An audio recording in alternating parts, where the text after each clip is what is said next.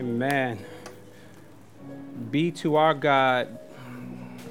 You know, just the fact that we can call him our God is a awesome privilege. Just the fact that we can say our God, like everyone can't say that he is our God, but he is absolutely our God, and we are his people, purely based on the person, the work of Jesus Christ. I don't know if you guys know this, and maybe you've picked it up so far since you've been here, that our desire and goal is to see that the centrality of Jesus Christ permeate this place. We like to see him proclaimed. We like to see him sung about, see him preached about, see him talked about.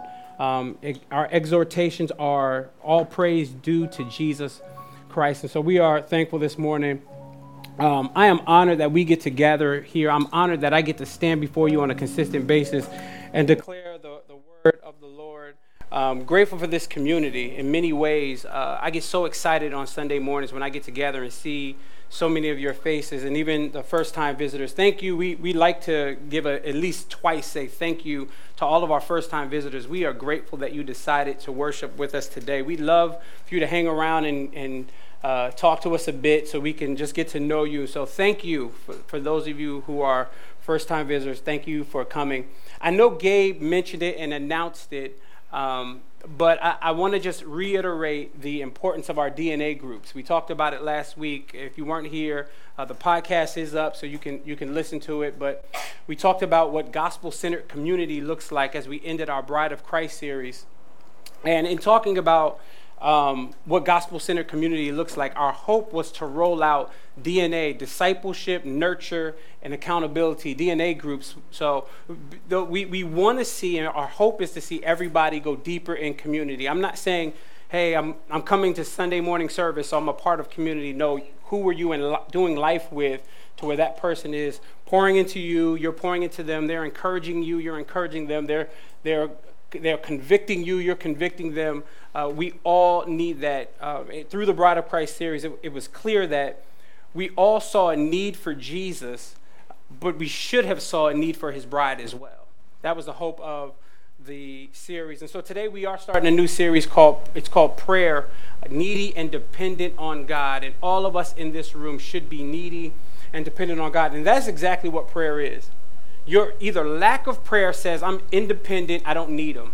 I can kind of go through this life on my own. But when you are desperate that you need God every second, every moment, every minute of the day, you need God, that should cause us to seek him through prayer. Let me answer this question right off the bat, because I think one of the things many of you may be thinking is, well, why pray? Like, why should I pray? Let me give you 3 reasons why I think you should pray. If you follow us on social media and you saw the video, that was one of the questions that people are asking, well, why pray? The most obvious reason that you should pray is because Scripture commands us to pray. Because the Bible tells us to pray. It's not optional. Like, you read through the Scriptures, they don't present it as this is optional, this is a good idea to do when life gets hard. No, Scripture is clear that prayer is something that should be consistent in our life. 1 Thessalonians 5, don't turn there. 1 Thessalonians 5:17 says, pray without ceasing. Like, always pray. Colossians chapter 4, verse 2, we went through the book of Colossians, so we highlighted this one. Continue steadfastly in prayer, being watchful in it with thanksgiving. James 5, I love James 5 because it asks 2 separate questions. First question is there anyone suffering? Anyone among you suffering? The next answer is, let them pray. And then it says, is there anyone sick? What's the answer? Call the elders, not just to come around and huddle, but let them pray. And so over and over again, James chapter 5 talks about it. Isaiah 55:6, seek the Lord while he may be found. Call upon him while he is near. Jeremiah 33, another one. This one is just foundational for me in terms of prayer. Jeremiah 33:3, call to me and I will answer you. Look at that invitation. And I will tell you great and hidden things that you have not known. Matthew 7:7. Now these words are in red, right? Matthew 7:7. When Jesus is talking, I think we all can agree it's pretty important. The rest of Scripture is equally as important, but there's something about those red words, if you have those in your Bible or on your phone. Matthew 7:7. Ask and it will be given to you. Seek and you will find. Knock and the door shall be open, or the door will be open. Prayer is not optional in the Scriptures. It's not optional. Prayer is a command. So the first reason why you should pray is because Scripture commands us. Now, we really need no other reasons. Like, we can close it up and say amen and go home. Scripture, like your obedience to the Scriptures, most of us try to obey what the Word of God says in so many areas of our life. But when it comes to prayer, we're like, that's optional. No, Scripture tells us to be obedient even in terms of prayer. So that's the first reason. Second reason, it's a privilege to pray. Like the God of the universe that flung the stars into their place, that's upholding the sun right now, far enough away so that we won't burn up, close enough so that we won't freeze. That God gave us an invitation, especially in Jeremiah 33:3, gave us an invitation to pray. Do you know how much of a privilege it is that we get to communicate with God? See, most of us don't view prayer as a privilege. We view prayer as a duty. So it's a duty. But here's the thing about prayer. Prayer shouldn't be viewed as something that you have to do. Prayer should be viewed as something that you get to do. You're allowed to pray. You're allowed to. God has an open door policy. Last night, because I know fireworks are illegal here in New York, but in my neighborhood, I think in my little street, it was legal. Because last night, they was popping them off. My son comes in the room. My youngest son is like, is that gunshots? I'm like, it's not. Go back to bed. 2 seconds later, are you sure that's not gunshot? And I'm like, I don't know. That could be some gunshots. I have no clue. But I couldn't sleep. Like it was gunshot after gunshot. And so I found myself waking up last night, at least 2 gunshot, firecrackers. I really don't know. So let's just leave it at that. But at least we think that they were fireworks. I mean, 3 o'clock in the morning, 2 o'clock in the morning, I found myself up praying. Now, here's the beautiful thing about prayer. I don't have to get in the car, get to the airport, take a plane to meet God somewhere to pray. Like I could open my eyes, open my mouth in the midst of 2, 3 a.m., sleep in the bed, and be able to pray to God. That's a privilege that we get that he has an open door policy. And here's the thing about it. He's not like, oh my God, it's 3 o'clock. You're awake in my sleep. Like he's waiting for you to pray. And so prayer is not optional. Prayer is absolutely a privilege. And third and final, which I would say is an important one as well, prayer shows your submission to the gospel. What do I mean? Like outside of Jesus Christ, none of us have a right standing before God. So prayer really tests the waters to see how much access we have to God the Father through Jesus Christ. And so when we come to God, we're able to come at 3 o'clock, 2 o'clock in the morning while fireworks are going on outside because Jesus Christ secured that right for you over 2,000 years ago. Jesus Christ died for you to be able to pray to God. And so when it comes to the Scriptures, prayer is an absolutely important piece. So that was the 3 reasons why we should pray. You should pray because Scripture commands, pray because it's a privilege for you to pray.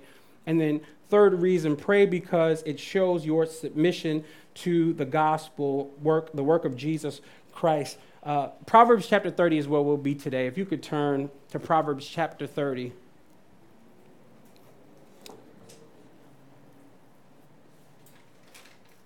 As you guys are turning there, one of the things I wanted to do as it relates to prayer is I really wanted to zoom us in on a few things about prayer. I didn't just want to teach from different scriptures and say, this is, we'll fit it together and see where prayer works. I actually want to look at how people prayed in the scriptures. And so we'll see in Proverbs chapter 30 a prayer of a man named Agur.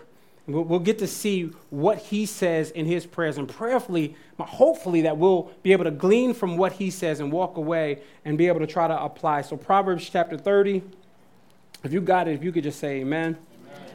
All right, Proverbs chapter 30. Verse number 7 through 9 is where we'll be.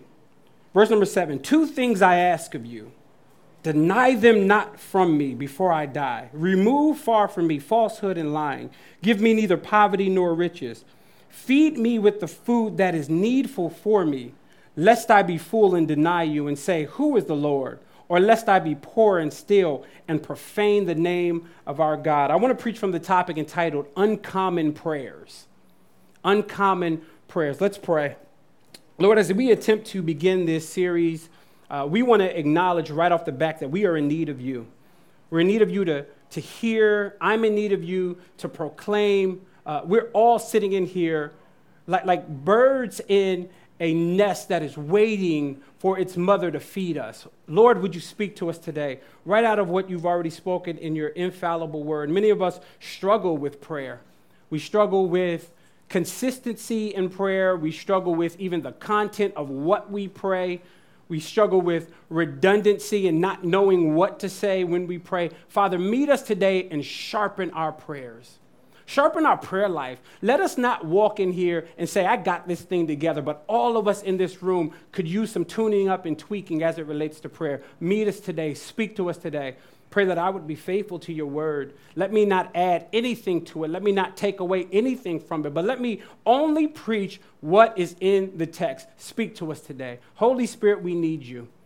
We need you, and we want to be needy, and we pray that you would fulfill us. We're not independent. We are absolutely dependent 100% on you. So meet us today in Christ's name. Amen. Uncommon prayers. The reason I named it uncommon prayers is because many of us aren't praying this type of prayer. It's an uncommon prayer. It's not a prayer that's consistent within our language. When an infant wants to learn a language, he doesn't seek out to learn the language. He doesn't know. She doesn't know to seek out to learn the language. How do they learn the language? Mommy grabs the baby and says, say mama, right? The father grabs the baby and said, say dada. And we do that 10, 20,000 times until finally the infant says mommy, the infant says daddy. And what do? We pick up the phone, we call our parents, and oh my gosh, she said mama. And the truth of the matter is you said it 10 to 20,000 times. So the baby's probably like, I'm just saying it because I'm sick and tired of you keep saying it.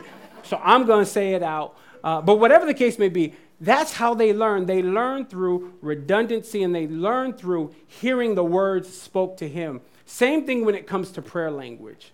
In order for us to understand why we should pray, the content of our prayers, why we need consistency in our prayers, in order for us to understand that, we must learn from what the scripture says about prayer. Not just says what it says about prayer, but we must learn what the scriptures say in a prayer.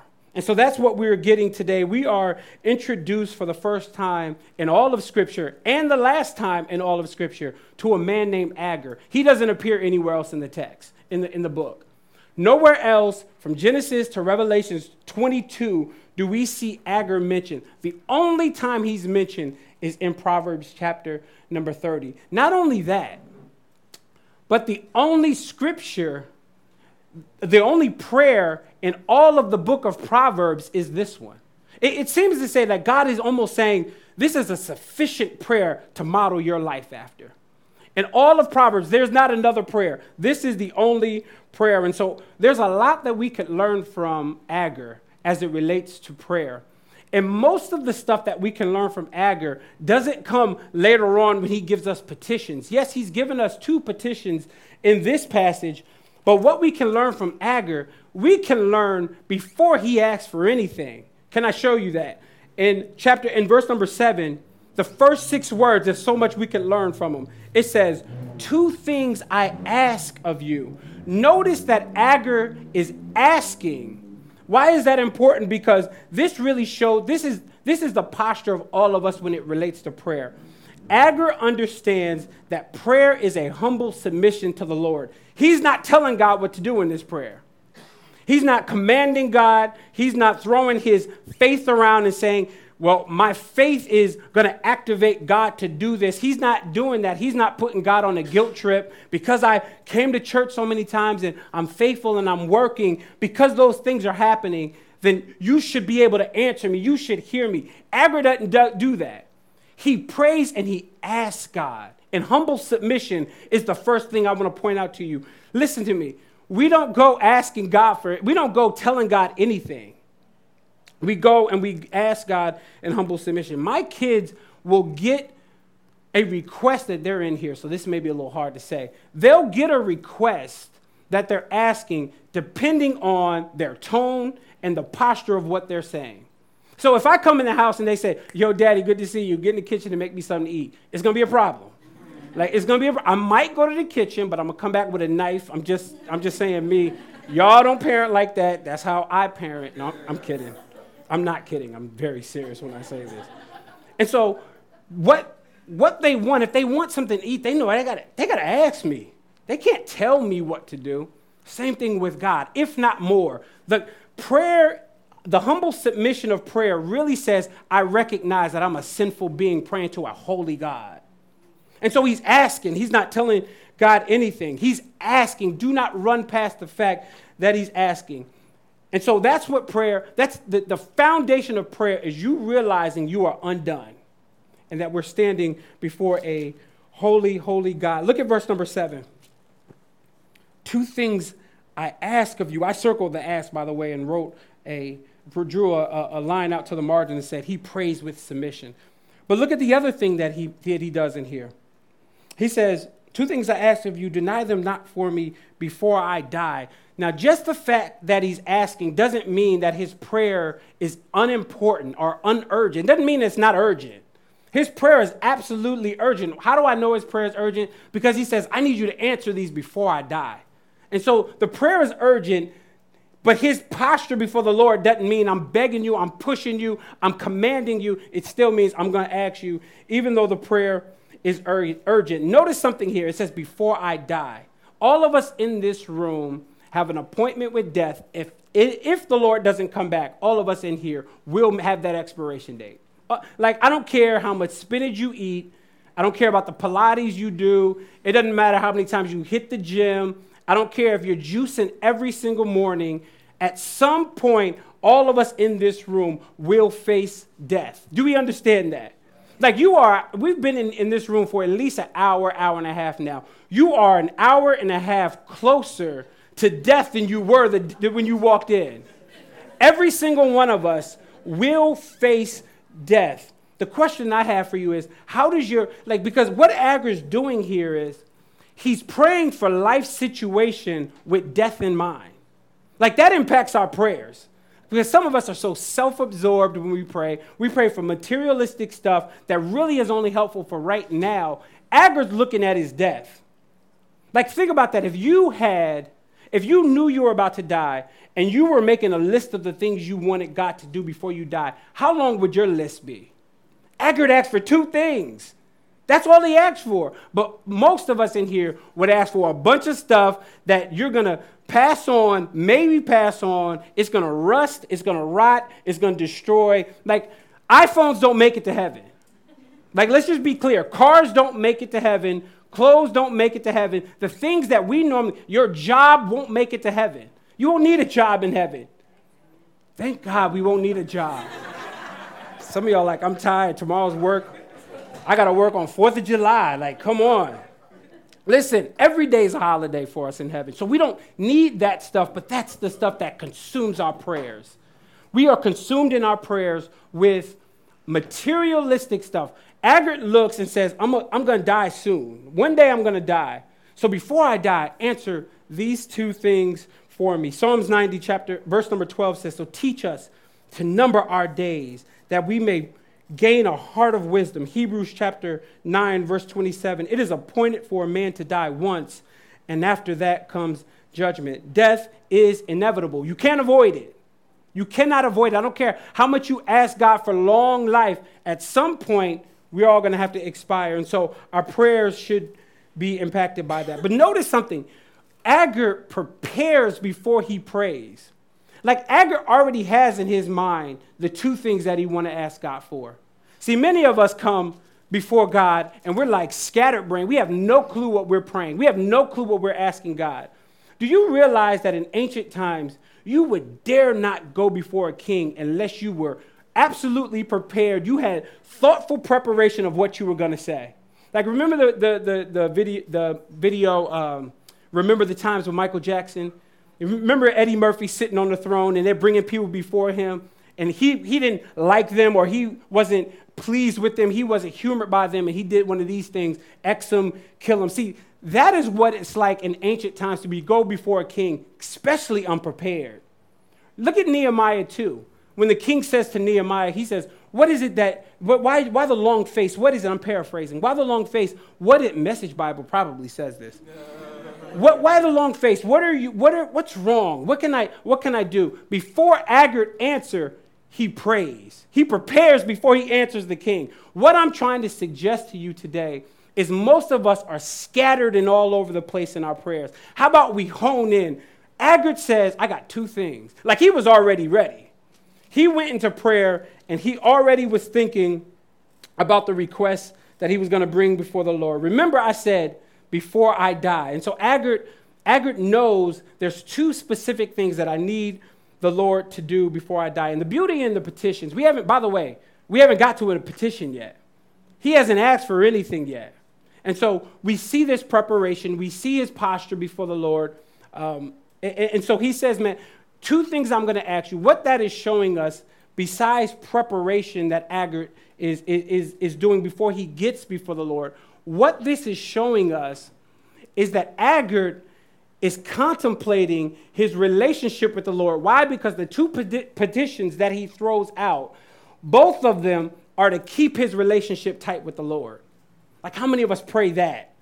Like we pray for stuff, right? But none of us pray that God would remove stuff that's hindering our relationship with the Lord.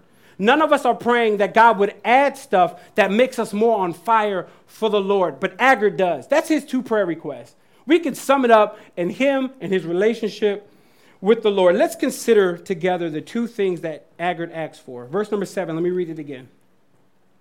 Two things I ask of you, deny them not to me before I die. Here's the first one. Remove far from me falsehood and lying. Now, when you first read this, you may say falsehood and lying, that's the same thing, but falsehood and lies are different. Falsehood is a deceitful act of something you do or portraying yourself as something you're not. That's what falsehood is. And so that's my problem with social media. My problem with social media is we have an avenue to be able to send stuff out and act like something that we're really not. Like if you look on your Twitter feed, like some of y'all had great weekends. Every weekend's a great weekend. Like we put up the best picture. None of us puts up that picture that's not filtered, that, doesn't have the right angle. We haven't thought about, oh man, what is she going to say when she sees this? What is he going to say? We are trying to portray ourselves as something we're not. That's the danger in social media. He said, remove falsehood far from me. Anything that would make me portray myself as something that I'm not, I ask that you move that from me. See, we don't pray those prayers. We just send out the text, we send out the tweet, we send out the Instagram, we do a Facebook Live, and it's like, no, let's just be honest. I'm hurt right now. I'm broken right now, so I don't have to tweet that. I don't have to send that out. He says, remove far from me falsehood. But he also says lies. Now, lies has no commitment to the truth. That's different. Falsehood is portraying yourself as something you're not. Lies is a flat out against the truth. It's no commitment to the truth. Proverbs 12:22. I love this verse. Lying lips is an abomination to the Lord. So Agard sits here and he says, listen, it's an abomination. I want to be far from that. Remove from me falsehood and remove from me lying. Now, what Agard is actually praying, we're not sure. Like we know what he's praying, but we don't know why he's praying that. We don't know if this is a confession of his own personal sin. Maybe he's in falsehood and lies. We don't know if this is a temptation to fall into falsehood and lies. We don't even know if maybe this is friends around him that he's saying, remove me away from falsehood and lies. Whatever the case may be, one thing's for sure, he's not just saying remove it. Look at the text. Remove it far. Remove it far. Why do I need you to remove it far? Because I don't want to be tempted to jump back into it. See, Agard here realizes and notices that he's too weak to be in this situation. He's too weak to be around falsehood and lies. He's too weak not to be able to be delivered from falsehood and lies. He's like, remove it and remove it far away from me. See, that's the beauty in prayer. When you come before the Lord and realize that if the Lord doesn't remove you from that sin, you're not able to be removed. Like Agard realizes that. He's not saying, give me the strength to remove myself. Agard says, if you don't remove me, I'm going to get stuck in this thing. How many of us pray against our own sin? Like pray that the thing that you're caught up in, that you can't get out of, that you haven't confessed to anybody, that needs to be removed from the Lord. Agard realizes I can't do this on my own. I need God to do it. And I don't just want you to move it away. I need you to remove it far. See, when you do it in your own strength, you'll just unfollow the person. When God does it, you unfollow, you block, you throw the phone away, and you say, I'm never touching that again. See, that's the difference in our strength and what God does. When God does it, he removes it far away from us. And so Agur says, listen, I'm too weak to be in that situation, so I need you to remove me far away from it. Let's keep going. He says, remove far from me falsehood and lies. He's concerned with those two things. And then he says, give me neither poverty nor riches. Now, this is interesting to me. The interesting fact about Agur praying this is that Agur realizes that both poverty and riches come from God. See, we don't. What we do is we say poverty comes from the devil, riches comes from the Lord, and so we play. That's the problem with the prosperity gospel, that everybody has to be rich. Your faith can push you in a place to be rich. Agur is like, wait, but the poverty is from the Lord too. See, some of you being rich is more of a curse than a blessing. Agur realizes, like, he doesn't want the extreme of either. Agur realizes that poverty isn't good for him, but he realizes that riches ain't good for him either. See, most of us in here will pray, Lord, keep me, like, let's be honest, we don't want to, most of us in this room don't want to be poor. But none of us in this room will say, Lord, don't let me be rich. Like, we don't pray that prayer. Maybe we don't pray, Lord, let me be rich. But all of us want to have some sense of financial security. Not Agur. Agur realizes his weakness is, if you make me extremely impoverished, I'm going to steal. You make me rich, I'm going to be full and not want you. Agur realizes that both of these, so basically, the pink slip or the promotion both come from God. That means if you get the call back about the job, that's from the Lord. If you get fired, that's from the Lord. Like understand Agur's position here. Agur's like, listen, both of these is from the Lord. Not just one, not half. Look at the first one that he deals with. He says, give me neither poverty. Now, most of us pray this prayer, but look at why. We don't pray the prayer in terms of why, because most of us say, don't let me be poor because it's uncomfortable. Look at why Agur prays that. I'm going to jump over to the B part of verse number 9. He says, give me neither poverty. And then he says, lest I be poor and steal and profane the name of our God. Profane the name of my God. Agur here realizes that in the midst of stealing, and in the midst of being poor, it's going to cause me to steal. Now, here's the crazy part about it.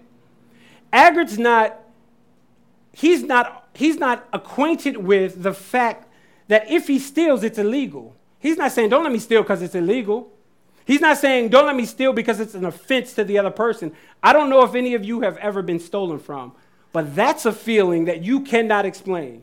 Like, that's a feeling like if you're a fighter, if you used to fight, if you used to cuss, that's the moment where you will. You'll let one slip right out because that feeling is unbelievable. But Agur here says, listen, don't let me be poor, not because I'm aware or I'm cognizant of the other person's offense that I'm going to be. Like, I don't want to be poor because if I steal from them, they're going to be offended. No, I don't want to be poor because I don't want to profane your name. Like, think about what Agur is saying here. Agur's like, listen, if I steal, I know it's illegal, but I'm more concerned about your reputation. Because then people will look at me and say, your God can't provide for you? Agur is saying, no. Don't let me be poor. Why? Because if I'm poor, it will cause me to steal. Notice he understands his weakness while he's praying. He's not saying, I might steal. He says, if you make me poor, I'm going to steal. It's that simple. He knows himself. He knows how simple he is. And so he realizes, listen, don't give me that. But the second thing he prays for, he says, give me neither poverty, back to verse number 8, nor riches. Now, why doesn't he want to be rich? Verse number 9, lest I be full and I deny you and say, who is the Lord? And so basically, Agur is saying, Don't give me poverty because I'll steal. If you give me riches, I'm going to be full. A full stomach, a full life really says is I'm independent of the Lord. I don't need him. See, hungry people are at the feet of the cross all the time. And so what Agur is saying is, if you give me riches, I'm not going to want you. So don't give me the riches. How many of us in this room would pick the riches over God? See, we won't audibly say, I'll do that. But most of us with our actions do it now. And we're not, well, maybe you're rich. But most of us in this room aren't rich. And with the little that we have, we feel satisfied. We feel like we don't need the Lord. Agur is like, listen, don't give me that, because if you give me that. Now I also want to say that money itself is not, like being rich itself is not a sin.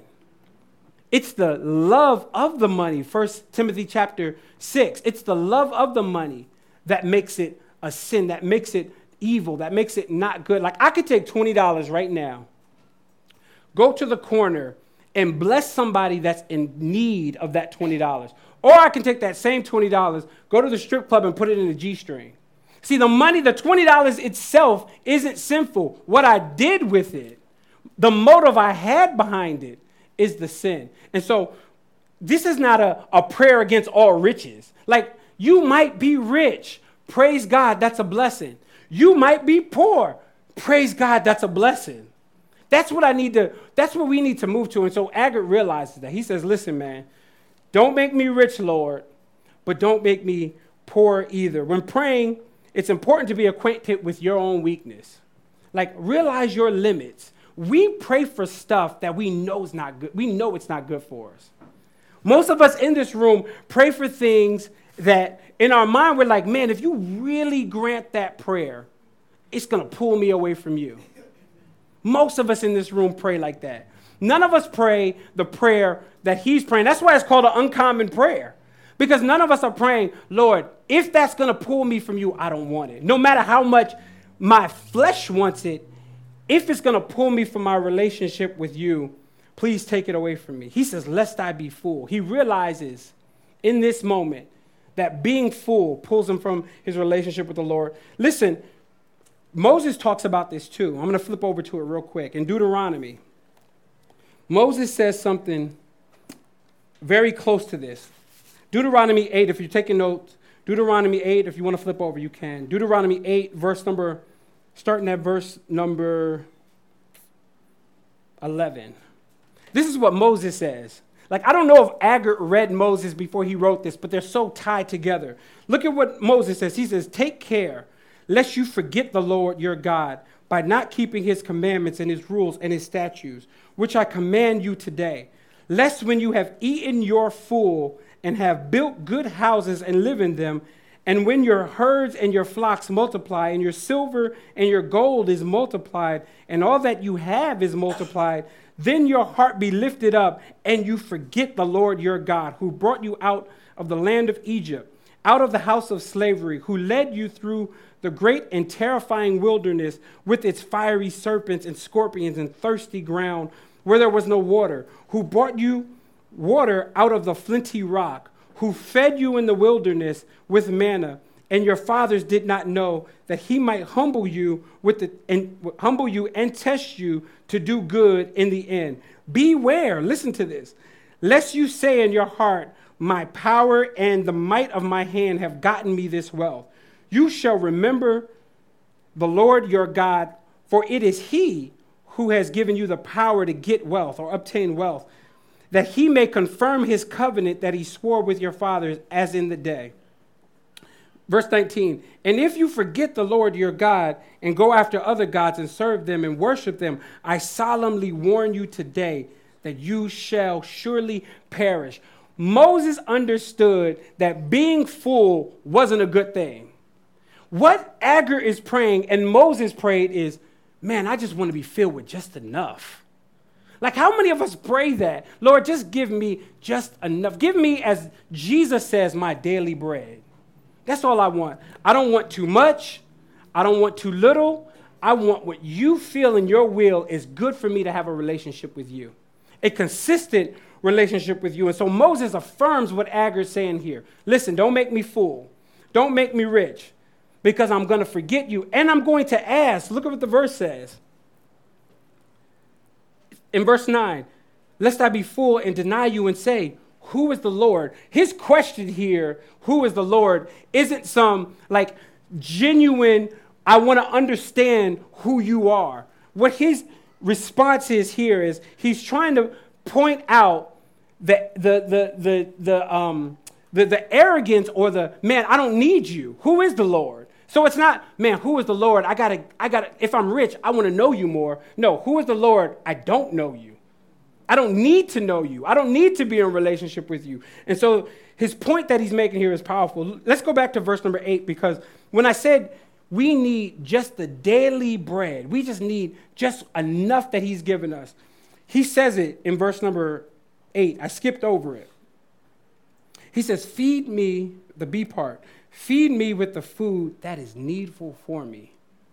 Like he just wants just enough that's going to keep his relationship with the Lord. How many of us are praying these type of prayers that are uncommon, that most people aren't praying? Like our culture is obsessed with riches. Our culture is obsessed with vanity. How many of us pray against riches and pray against vanity? Why? Because your heart knows it's not good. And so Agard's prayer here is a powerful one, and it's one that's full of wisdom. Even though Agar himself will tell you in the text earlier on that he's not a wise man. In fact, he says, the words are strong. In verse number 2 of the same chapter, he says, surely I am too stupid of a man. I have not the understanding of a man. A weak man that he felt had fickle wisdom prays with such wisdom. That should give us confidence. Those of us in this room that feel like, man, I'm too weak. I don't know how to pray. A weak, fickle man says, man, don't only give me these two things. Don't give me poverty. He prays with full wisdom. Now, yes, James tells us we can pray for wisdom. My question to you, are you praying with wisdom? Scripture today reveals that to us. Listen, it's an honor for us to pray. It shows us that what Jesus Christ accomplished on the cross surely worked. What Jesus has accomplished within the gospel, securing you and I that have trusted Jesus, what he's accomplished through that is the fact that you're able to come to him. Some of you in here don't need to start at a wise prayer. Some of you in here need to start at a submission to Jesus Christ. Maybe you're in here and you're like, man, my friend dragged me to church today. My friend, told me I had to come, and he would take me out to eat. She would take me out to eat. Maybe that's you in here today. Or maybe you come consistently, but man, I'm far from the Lord. I come because I like the music. I come because I like this person, and we're friends. And so I come on a consistent basis, but I don't know Jesus. Don't start today's prayer series with prayer. Start today's prayer series with submitting your life to Jesus Christ. Listen, you and I have no right standing other than that. We can plead with God, we can show our list of good things that we've done. We will be crushed. We only get right standing because of Jesus Christ. And so if you're in here and you don't know Jesus, submit your life to him today. If you do know him, get a stronger prayer life. Let's pray like Agar. H.B. Charles says it best. He says, if you want to be like Jesus, you have to pray like Agar. Because praying like Agar puts us in a humble posture before the Lord. Let's pray. Father, we are honest. If we're honest, man, we are so inconsistent with our prayers. Many of us lack consistency because, number one, we don't know how to pray. But number two, because we don't really think that you actually hear us. Some of us, if we're honest, we'll say that our prayers sometimes feel like they hit the ceiling and they come back down. But today I pray that you would rejuvenate our prayer lives. Some of us may be consistent in prayer, but maybe we ramble. We don't have consistent content. I'm not talking repetitive prayers, but I'm talking just all over the place. Would you lock us down with your goodness? Let us start with our prayers with a humble submission to you.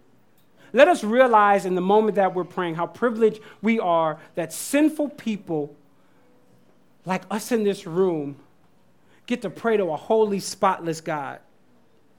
Agur here in this text, Lord, he prays against falsehood. That the word is tied so closely to deceit. He prays for what Jesus spotlessly was able to do. Jesus didn't live a false life. Lies wasn't in Jesus' mouth.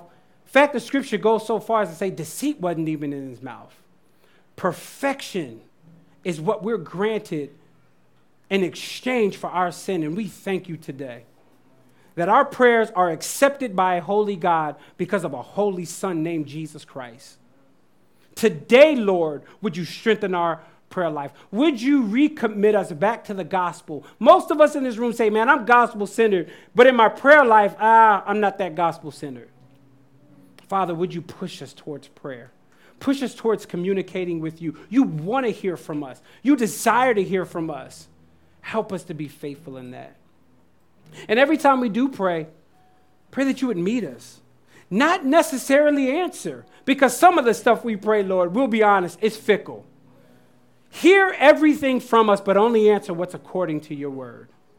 Only answer what's according to your will. But I pray that you'll be gracious to us in our prayers. And Father, the stuff that we neglect to pray for, we thank you that we have an advocate that prays on our behalf. John 17, you prayed for us. And so even when we are inconsistent with our prayers, Jesus was consistent in praying for us. We thank you. We thank you today. In Jesus' mighty name, amen.